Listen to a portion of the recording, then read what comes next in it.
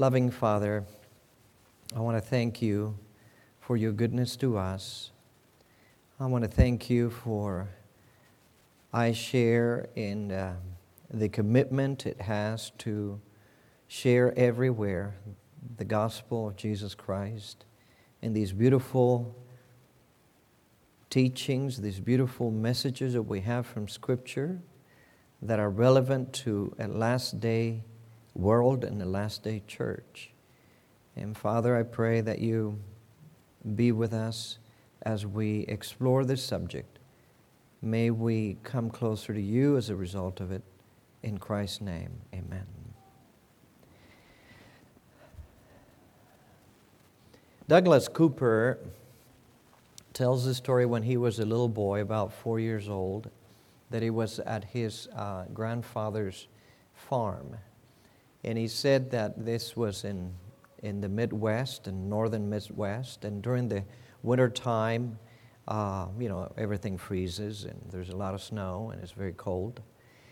But he was playing in this barrel that had frozen over, the top of it had frozen over, and he was fascinated by the shimmering light that reflected off the eyes of this barrel. And so he leaned further and further into it in order to try to, playing with it and so forth. And lo and behold, suddenly he lost his balance and the boy went headlong down this frozen water and was pinned at his sides. Now, can you imagine, all right, little boy, 4 or 5 years old, pinned at his side, cannot get out, cannot cry out for help. Most of his body is underwater, his head first. His grandfather doesn't know anything about it because there's some noise where he's working.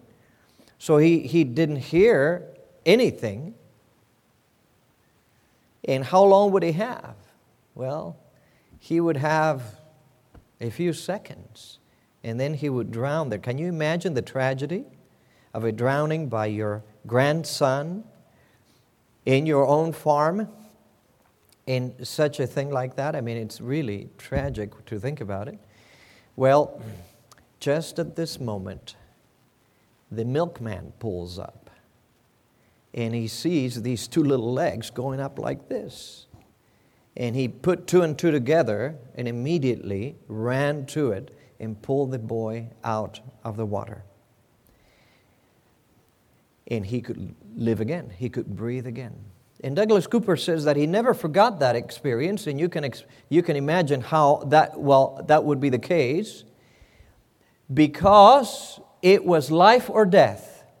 And he said, it was then that I understood how important air was. Most Christians live what I call below the waterline. We are so used to it that we don't even realize we live about 3 inches below the waterline. We are in an ocean, in a world of an ocean of water, if you will. We live below that time, and we don't know that there's a whole new world above it. We think this is the way things are, and we are half drowning, but assume this is normal.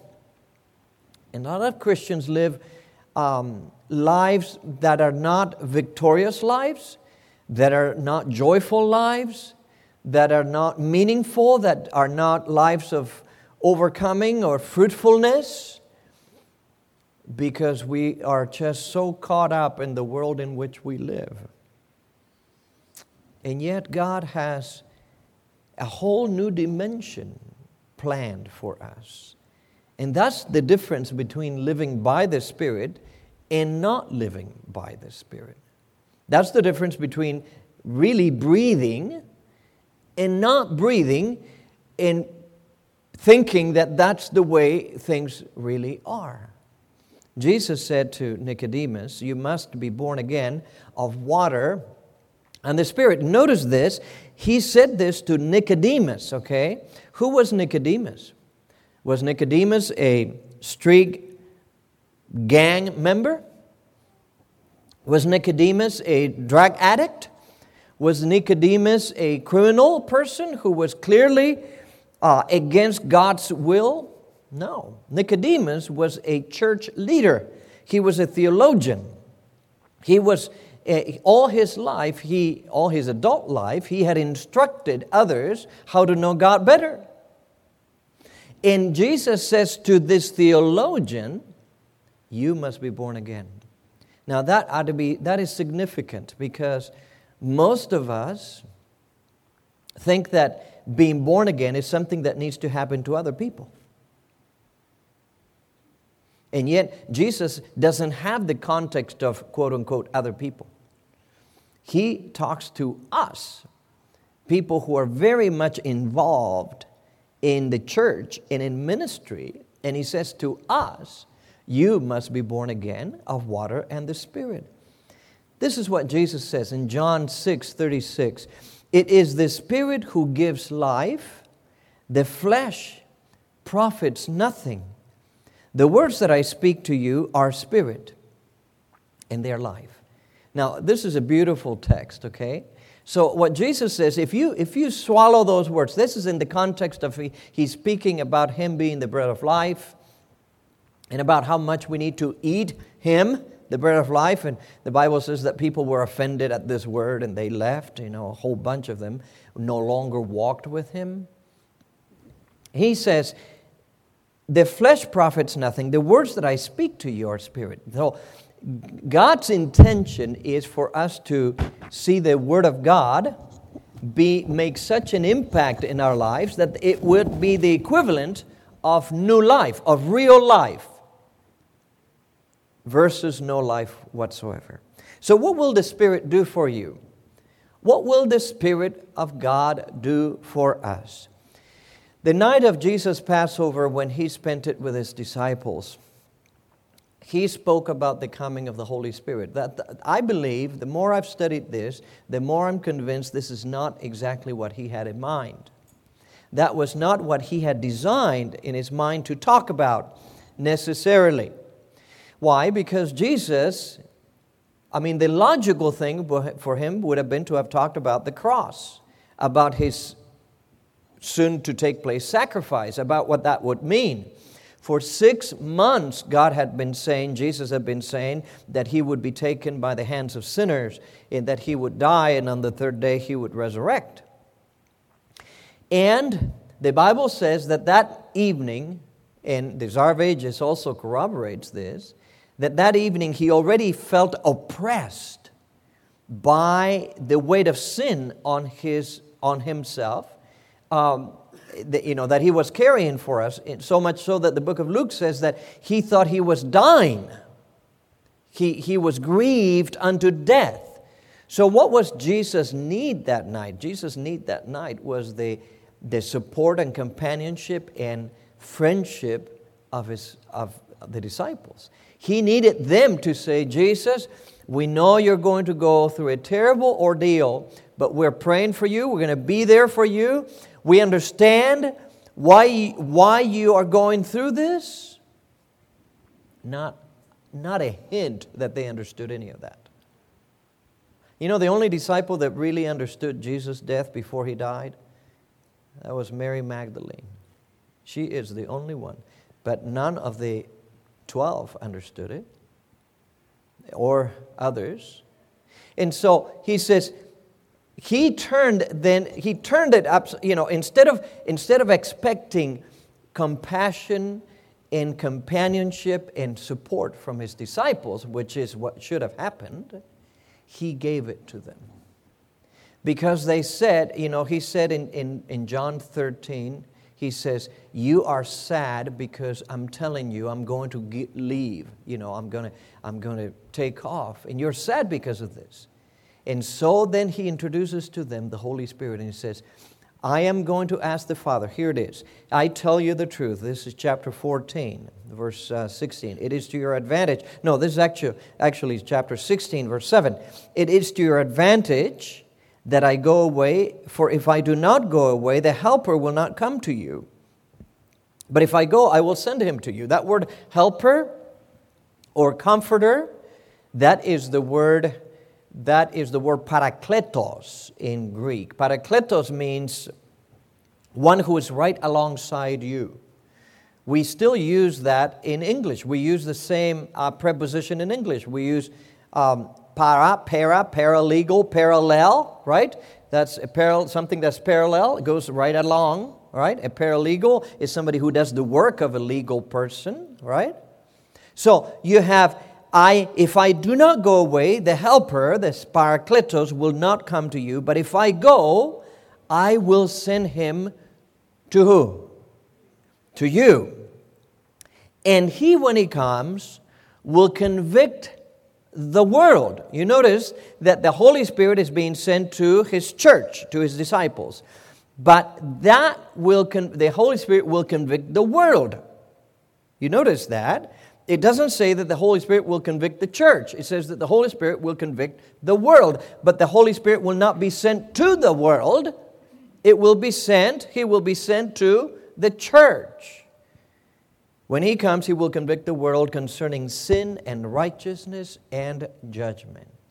For years, I didn't fully understand what these three things that the world would be convicted of really meant. But after some time, I began to understand the context. And the context is the world that doesn't know Him. Do you realize, for instance, that just over 1/2 of the whole world does not have any idea who Jesus Christ is? Has not heard the name. And they don't know what a Bible is. They have no clue.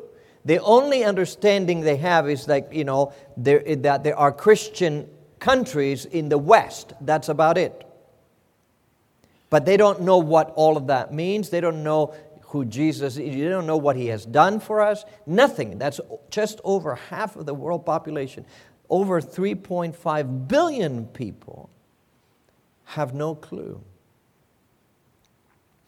The context is a world that doesn't know Him. And so Jesus is saying, I'm going to send the Holy Spirit to the world. This is what He will do for the world. He will convict people of sin, of righteousness, and judgment. What does that mean?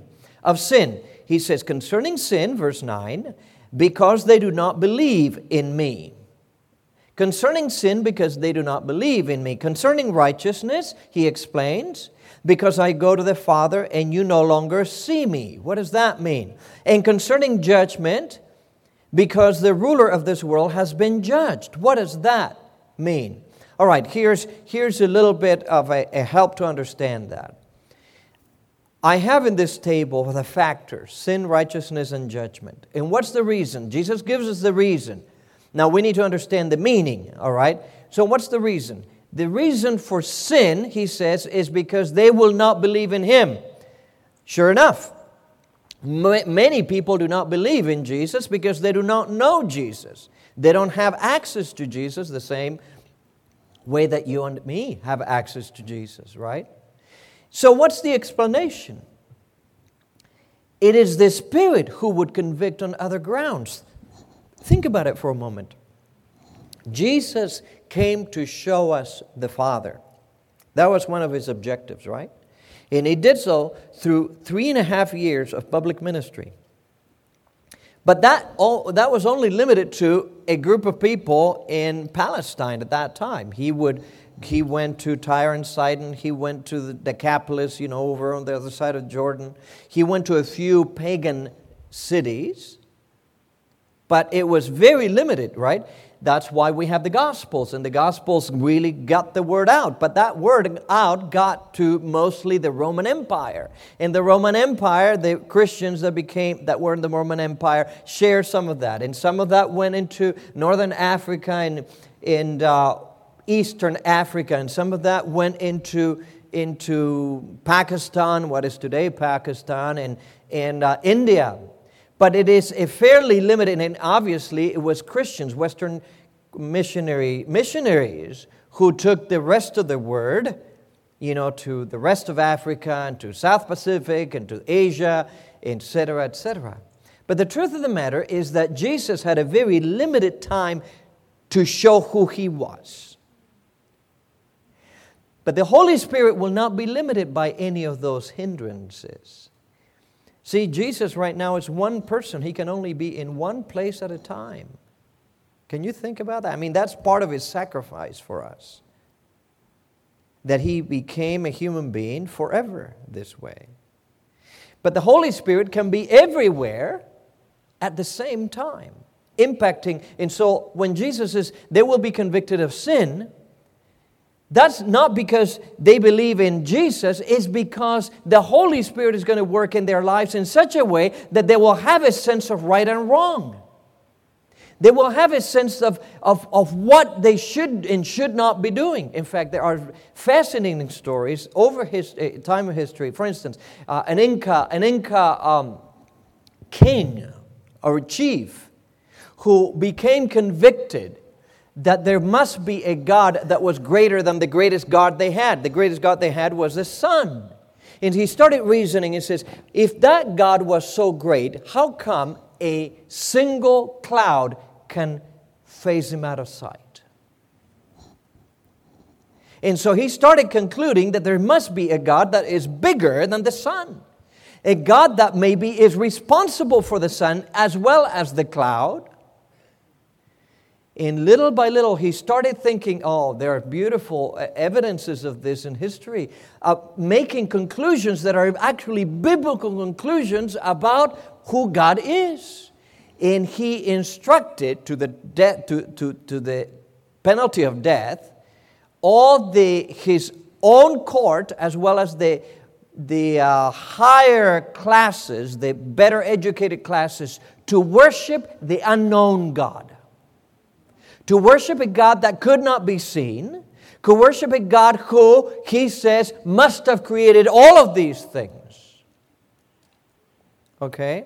Now, who do you think that brought this man to that conclusion? He doesn't know anything about Jesus. Never did. Well, that is the work of the Holy Spirit. There are many stories like that from all over the world.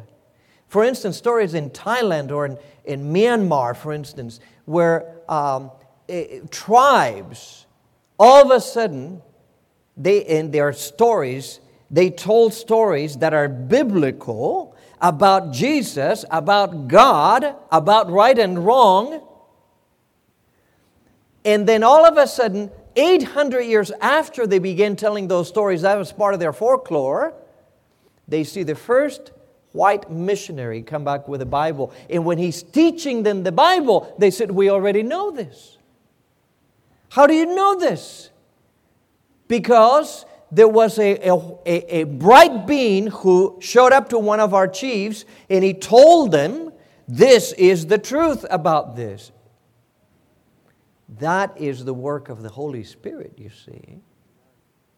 In spite of the fact that Jesus is not known. A second one, righteousness. How will they be convicted of righteousness? Well, Jesus has gone to heaven. He says, I'm going to go to heaven. So how could they be convicted of righteousness? See, whenever Jesus walked around, people were convicted of righteousness because He was the personification of right. But when Jesus is gone, how would that happen? Well, the Spirit would be the one convicting what is right. And that goes right along with the previous point. And how about judgment? Satan has been judged, he says. Jesus gave the reason. Satan has been judged. Well, the explanation is the Spirit would convict people. There is a day of reckoning. Have you ever met people who are not going to church, who don't go to church at all, but who have a sense that something is not right about the world? And they have a sense that one day we're going to have to give an account for what we're doing? Well, who do you think brings that conviction to people's minds? That is the Holy Spirit. That is what the Holy Spirit will... So that's why Ellen White is correct when she says that the last movement will be rapid ones, because God, the Holy Spirit, has been working with people all along. The biggest issue is not the world's conversion. The biggest issue is the church's conversion. Because we already think we are born again. So this is what the Spirit would do in the world, and we could really spend a lot more time about that, but I want us to get to what He will do in our midst. I will send Him, Jesus said, to you, the church, and when He comes, He will convict the world. So how does God intend to convict the world? Through us. Wow. He intends to convict the world through Exhibit A. In Exhibit A are those who follow Him. Exhibit A are people who are actually, honestly, giving their whole lives to the Lord Jesus, and He is working through them. How would the Holy Spirit manifest Himself in the church? That's the key, in the church, so that the world will know that there is a God in heaven that really is, that would get them to be interested in this God that we speak about. Well, the New Testament teaches two manifestations, okay? The New Testament teaches two manifestations of the Holy Spirit. A lot of people think that the manifestations of the Holy Spirit is speaking in tongues or is some kind of miraculous manifestation or something out of the ordinary.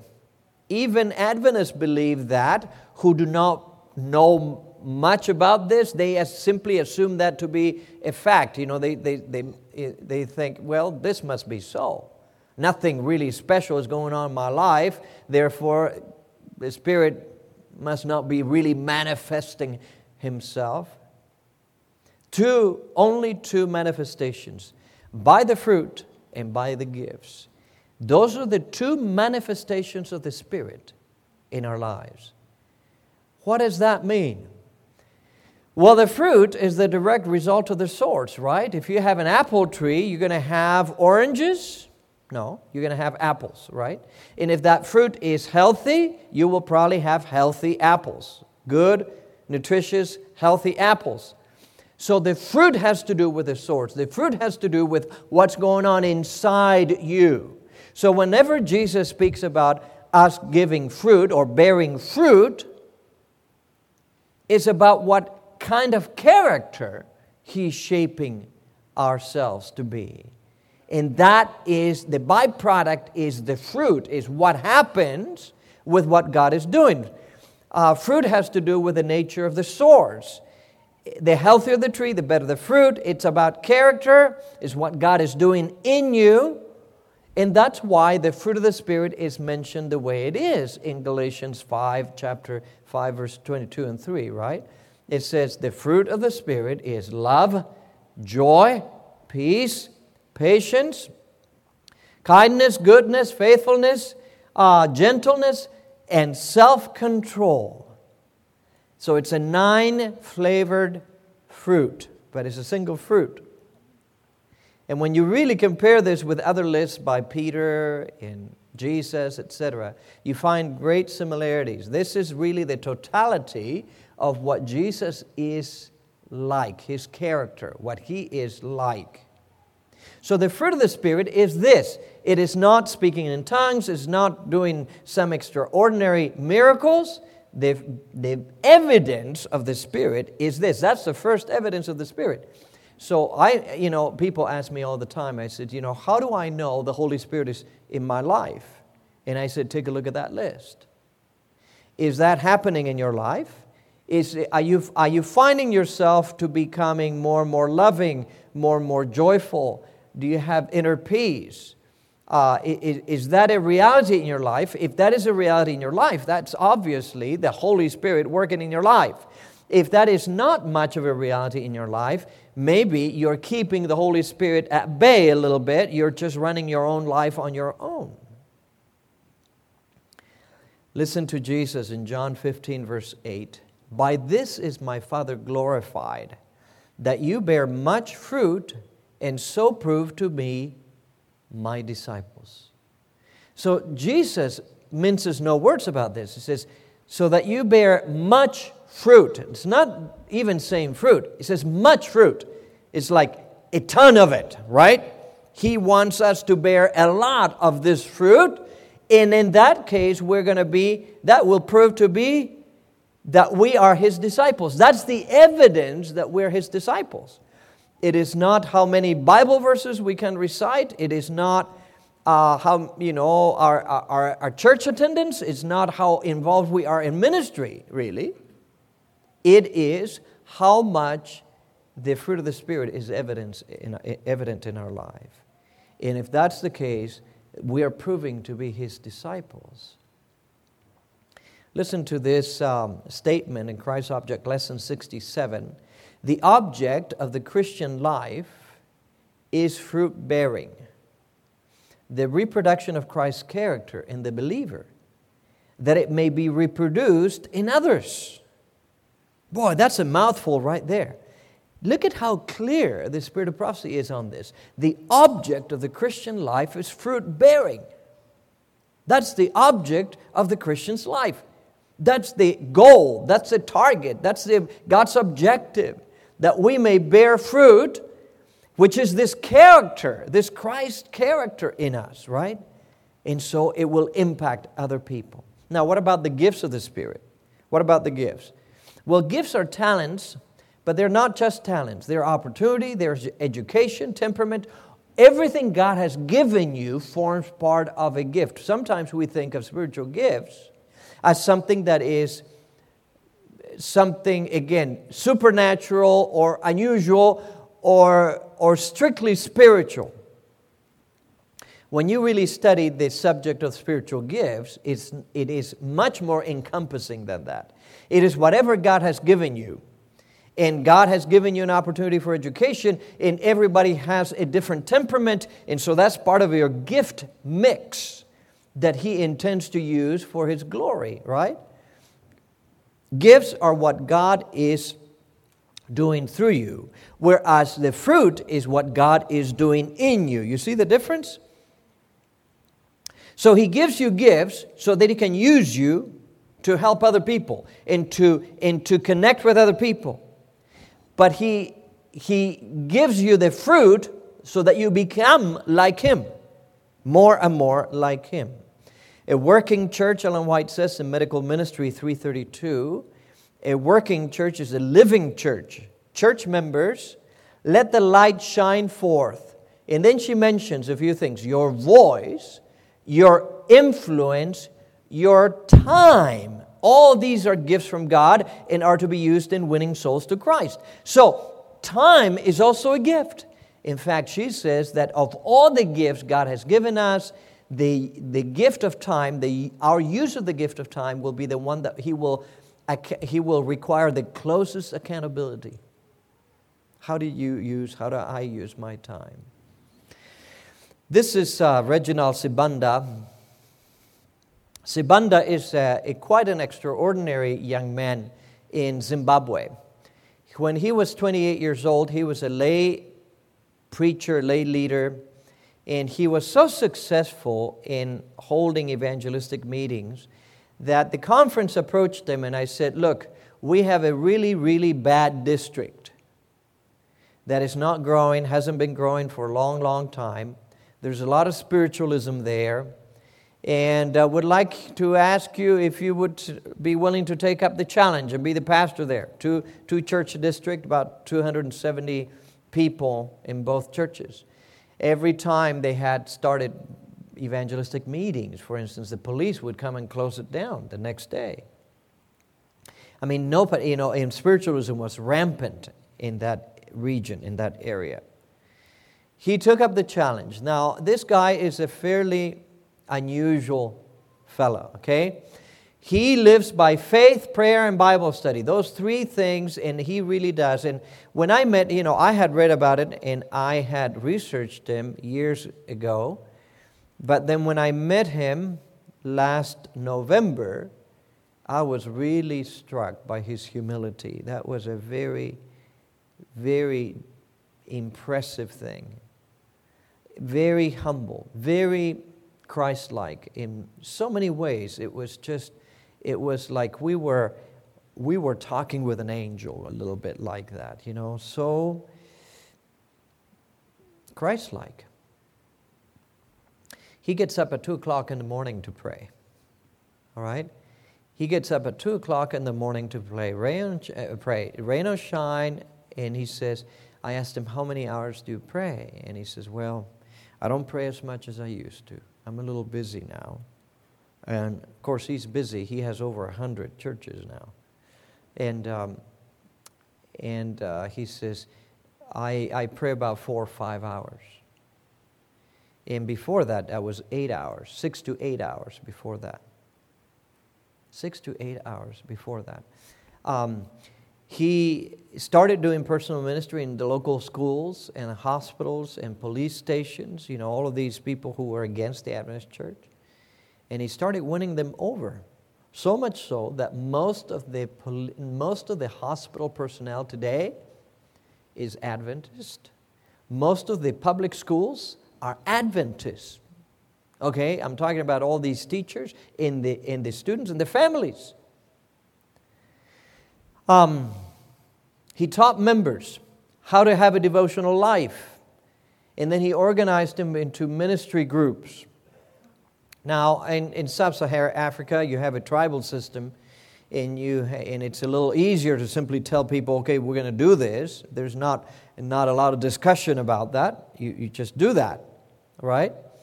But you do that even if you want to. I mean, you can throw the plan array if you don't want to. The groups ministered to the community. They started visiting the sick. They helped the poor. They gave Bible studies. They shared their faith. And that is when it started exploding. And this little district that was not growing exploded. He's self-sacrificial. He gives as few people do. He has a very miserly salary by the conference in Zimbabwe. But he gives about 80% of his money away. Many days he doesn't eat because he's giving that money to other people. Okay? One example, one of his early converts was a really bright young man of 18 who was the son of a well-recognized businessman in the community. And it's unusual because most people are poor, but he was not. And his father had these visions about this boy going on to medical school and being a very important person, and eventually in the government or major hospital being an administrator. And he had the brains for that. But when he was converted, he decided to surrender his life completely to the Lord, and he decided to go into ministry. But of course, he didn't have any money now because the father, who was going to, support him financially to be a doctor, now withdrew everything, and he says, "You're no longer my son." So he is without anything. At the counsel of the pastor, he went nevertheless to the school. He went there hoping that maybe there could be something they could work out, and maybe he could work and then do this. But the truth is, the school says, we're not even going to give you a job until you put 11,000 Zimbabwean dollars as a deposit, to get started. That's not the equivalent of $11,000 American dollars, but it was a lot of money, and he didn't have anything. So he called the pastor, and the pastor, you know what the pastor said? Sibanda. He says, let's pray about this. The Lord will have a solution. And so they prayed about it, and he went to the conference office.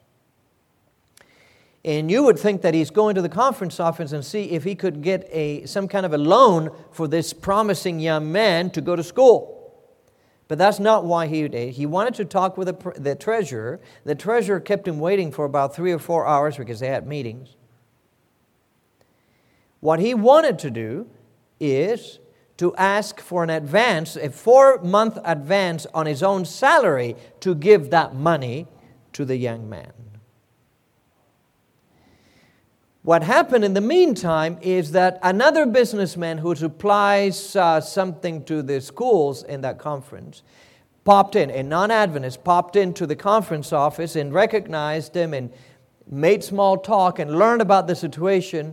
And then he says, He went out, and then an hour later, he came back. This non-member businessman came back with a 15,000 Zimbabwean dollars check to give to him.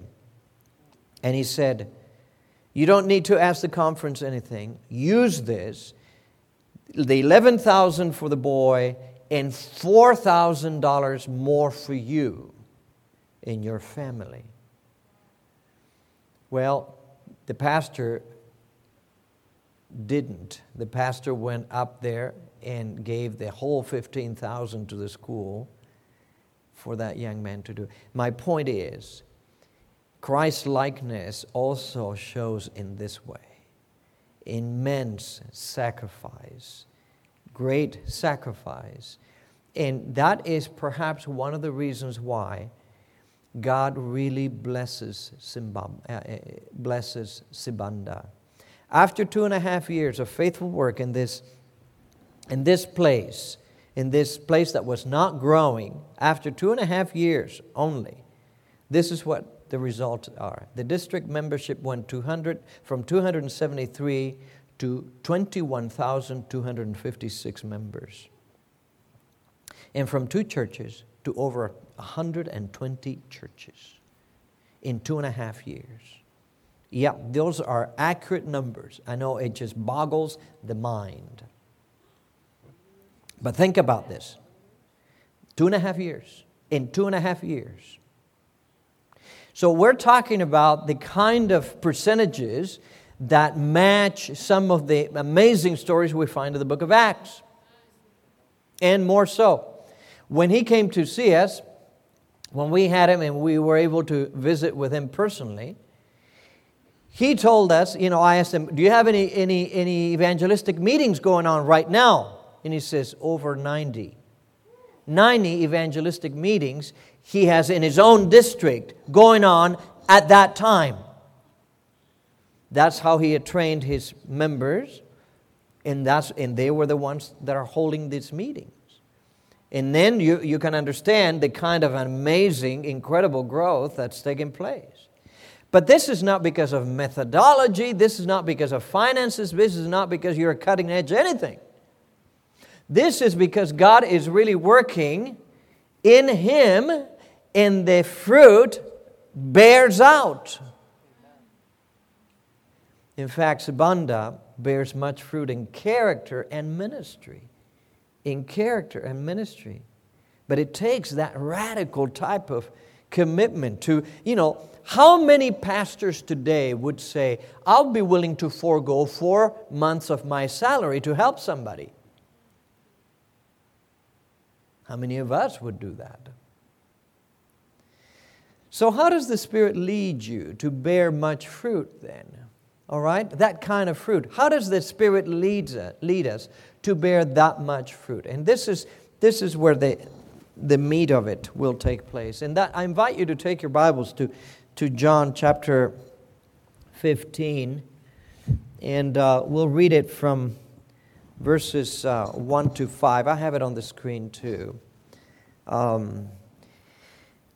This is what Jesus said. I am the true vine, and my Father is the vine dresser.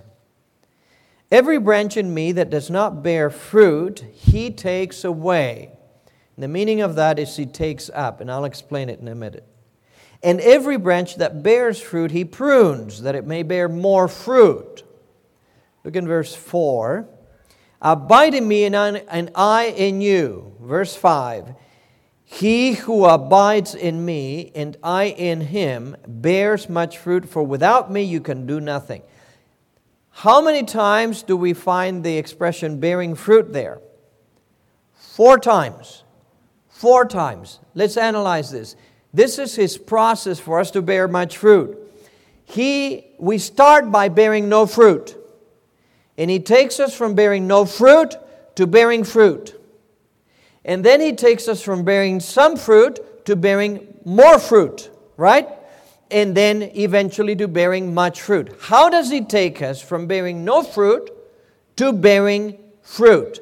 The Bible says in verse 2, Every branch in me that does not bear fruit, He takes away. Now, most people, through casual reading, say, okay, that means He destroys them. He takes them away. It's like trash. It is not the same verb as in verse 6. In verse 6, it is to destroy. And the context is very clear that it is to destroy with fire and everything.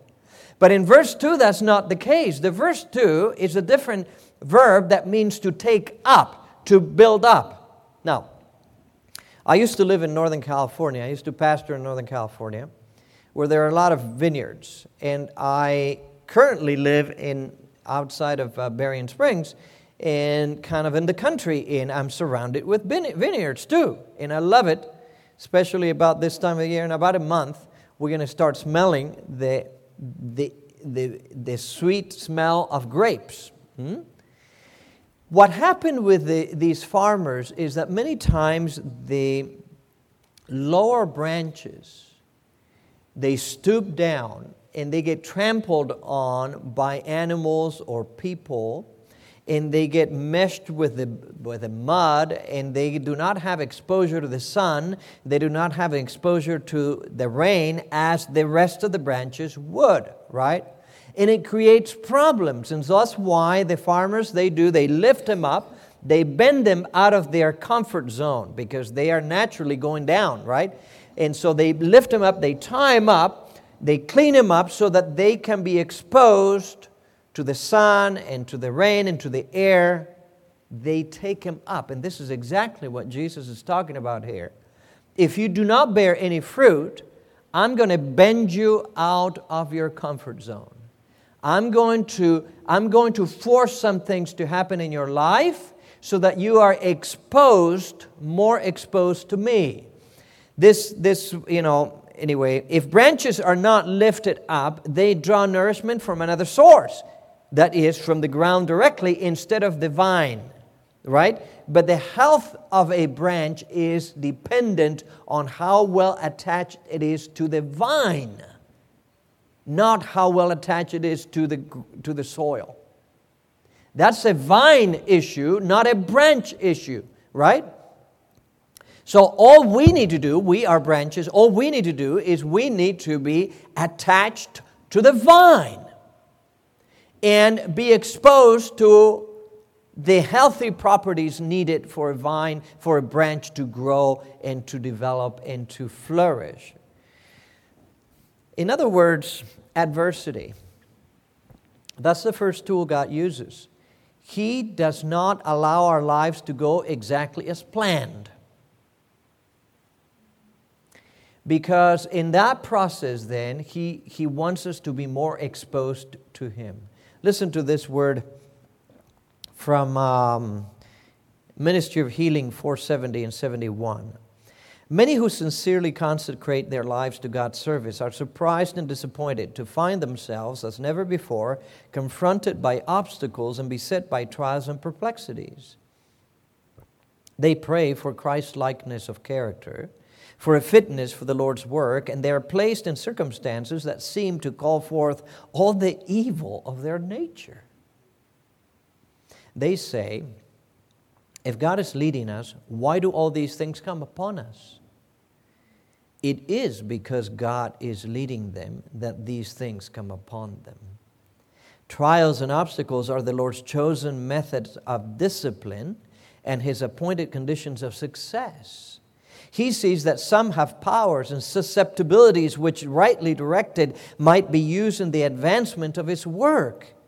In His providence, He brings these persons into different positions and varied circumstances that they may discover in their character the defects which have been concealed from their own knowledge. He gives them opportunity to correct these defects and to fit themselves for His service.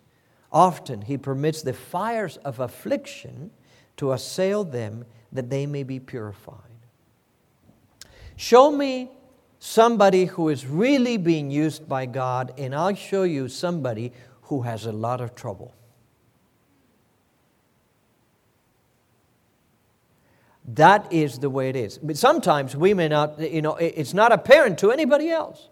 We look at great men and women of God in history, or even currently, some of our more effective ministers or preachers or, godly people, and we think that their life is all together. We don't recognize that they go through a lot of difficulties many times. But what they're doing is that they're exposing themselves to the Son of Righteousness. They're giving themselves, they are turning to God every time. They're turning to God. They're being forced to do that because the only other option is to walk away from Him altogether. But by turning to God, God is using them all the more for His glory. But that is just to bear some fruit. God is not finished with that. From bearing fruit, He wants to take us to bearing more fruit. Bearing more fruit. Look in verse 2 again. Every branch that bears fruit, right there in the middle of that slide, He prunes, that it may bear more fruit. Okay, if you thought that God bending you out of shape was uncomfortable, imagine what pruning will be like. All right? What's pruning? Pruning is, he's hacking. The farmer is hacking at you and getting rid of excess foliage and getting rid of tendrils that are unnecessary in order for each of what's left to be healthier yet, to produce more. That's why pruning takes place. And everybody who knows anything about gardening or farming, they do pruning. And they don't prune in order to minimize the output. They actually prune in order to maximize the output of that tree, for instance, that fruit tree. Jesus says that's the same thing God does in your life. But now He comes with the shears, and that hurts because He's actually taking some part of you out. That's what He is trying to do. N.T. Wright, a New Testament scholar, put it this way: the vine dresser, God, is never closer to the vine, taking more thought about its long-term health and productivity than when He has the knife in His hand. And that's a beautiful statement. Think about it. That's God, right? That God is that heavenly physician who knows exactly where to cut and how to cut it. So you know, because He loves you, right? He loves me. You know that if He's going to cut, it's going to hurt, and it better be the precise cut, just for what it needs to do. So I think N.T. Wright is right when he says that he's never more careful than when He actually will cause you pain. Because His objective is to bring healing back all the more, all the stronger after that. So how does God take you from bearing more fruit? Now, let me pause there for a moment. How many times if somebody, a loved one or a friend, has cancer, or they meet with a tragic accident, or they have a terrible turn of events in their life, we tend to think, many of us tend to think, God is punishing, or God is forgetting, or where's God in all of this? When in reality, God may be using that as some serious pruning. Serious pruning. 12 years ago, I almost died of malaria. Came back from Africa, had contracted malaria, and when they finally, I was away from home when I was in the States, but I was away from home when that came, and 105 fever. Could not keep anything down, could not even keep water down. That's bad when you cannot even keep water down. You throw it out. Barely made it back home.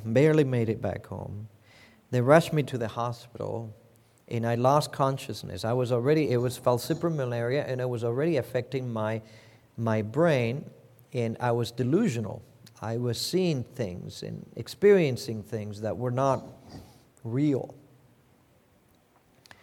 Falciparum malaria kills people. And if they survive it, they don't get malaria again. There's 4 kinds of malaria. The other 3 are milder, but they will keep popping up again. With falciparum malaria, you have to be infected a second time before you can have it again. Well, I almost lost it because this was in Tennessee and nobody knew anything about malaria because there's 1 case of malaria in the whole city every 5 years. Nobody knows anything about malaria, and hospitals didn't have any medicine for that. And I knew it was dying, and my wife knew it was dying, and my medical friends were putting a lot of pressure on the hospital personnel to really do something radical to save this life because you're going to lose this guy. And I was thinking, what a blessing to get refocused. Seldom have I experienced as much peace as when I was so sick and I was ready to die, because my life was completely in His hands. I chose nothing. I planned nothing. It was exactly where it needed to be. And it was a beautiful thing to experience that level of surrender. Now you may say, well, you were forced to surrender. Yes, that may be. But the point is, I knew that God was in control. And if He wanted to heal me, He could heal me. And if He didn't want to heal me, He didn't have to, because He didn't owe me anything. I owed Him everything. Everything. And I remember they anointed me one Sabbath afternoon. And that night, my wife thought I was going to die. She spent the night there with me. You know, people would pop in that room all the time. Oh, you're the malaria Are you stopping for breakout sessions? Oh, yeah. I didn't realize it gotten so late. Yes, I am. I tell you what I'm going to do. I'm going to finish in 5 minutes and then stop for 5 minutes and then resume. The next one won't be as long. And what happened is that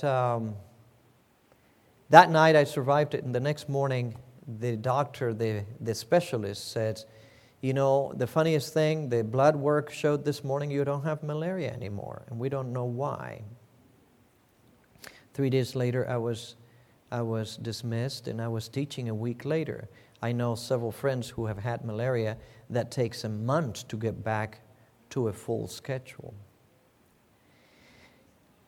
Bearing more fruit. How does God take you from bearing more fruit to bearing much fruit? Listen to this one. Abide in me, and I in you. He who abides in me and I in him bears much fruit, for without me you can do nothing. Why abide in me when the branch is a natural appendage of the vine? Now think about it. Why would Jesus urge the branch to abide in the vine when the branch always does? Right? Is this a case that the analogy doesn't work?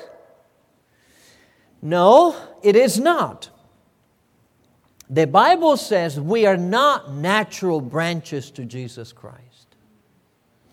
The Bible says in Romans 11 that we have been grafted onto Jesus, that we do not grow out of Jesus. We have been imported into Him. In fact, even the analogy is beautiful because the vine had to be cut in order to be inserted into it. Just like Jesus, He had to be cut down so we can be part of Him, right? So the issue is, what happens when there is a case of organ transplant? What's the biggest issue the doctors have? The first issue. Rejection. Rejection. You know, here's a new lung that's going to actually let you live, and yet the body wants to reject the source of life, right? That's the natural tendency by us as sinful individuals. And Jesus says, I want you to abide. Abide means to hang on, by the way. That's an old English word. It means to hang on. Hang on to me. Hang on to me. It's the same as that lung. Hang on to me. Don't reject me. We did not choose the vine. He chose us. He did not choose me, but I chose you that you should go and bear fruit, that your fruit should remain. This is what the Spirit does for you in the name of Jesus. He makes you bear much fruit. Much fruit. John 15:8. Good fruit is a blessing to others. They eat it, right? And it honors the farmer. That's the twofold objective. Those blessed recognize how good it is and says, where did you get this? You know what? Where did you get this fruit? This is so good, right? And so it points back to the origin. So that means that bearing fruit is revealed in two ways. Bearing fruit is revealed in two ways. A Christ-like life, that's the fruit of the Spirit in your life.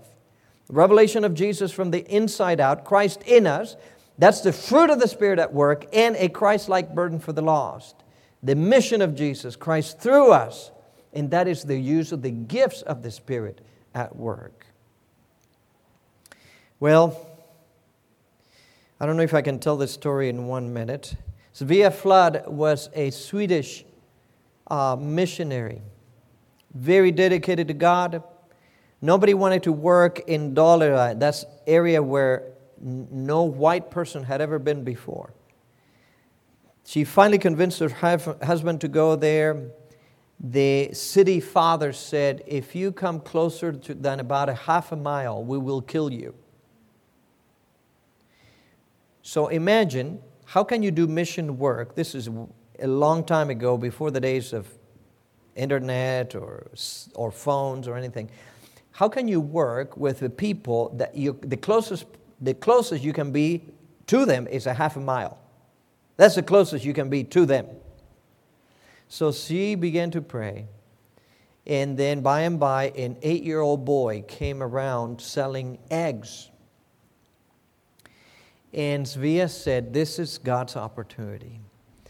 And she started telling him all these stories of Jesus, all the Bible, about the God of heaven, the God who created the whole world, every week. And she kept asking him to come as often as possible every week, and that she would buy all the eggs he had to offer.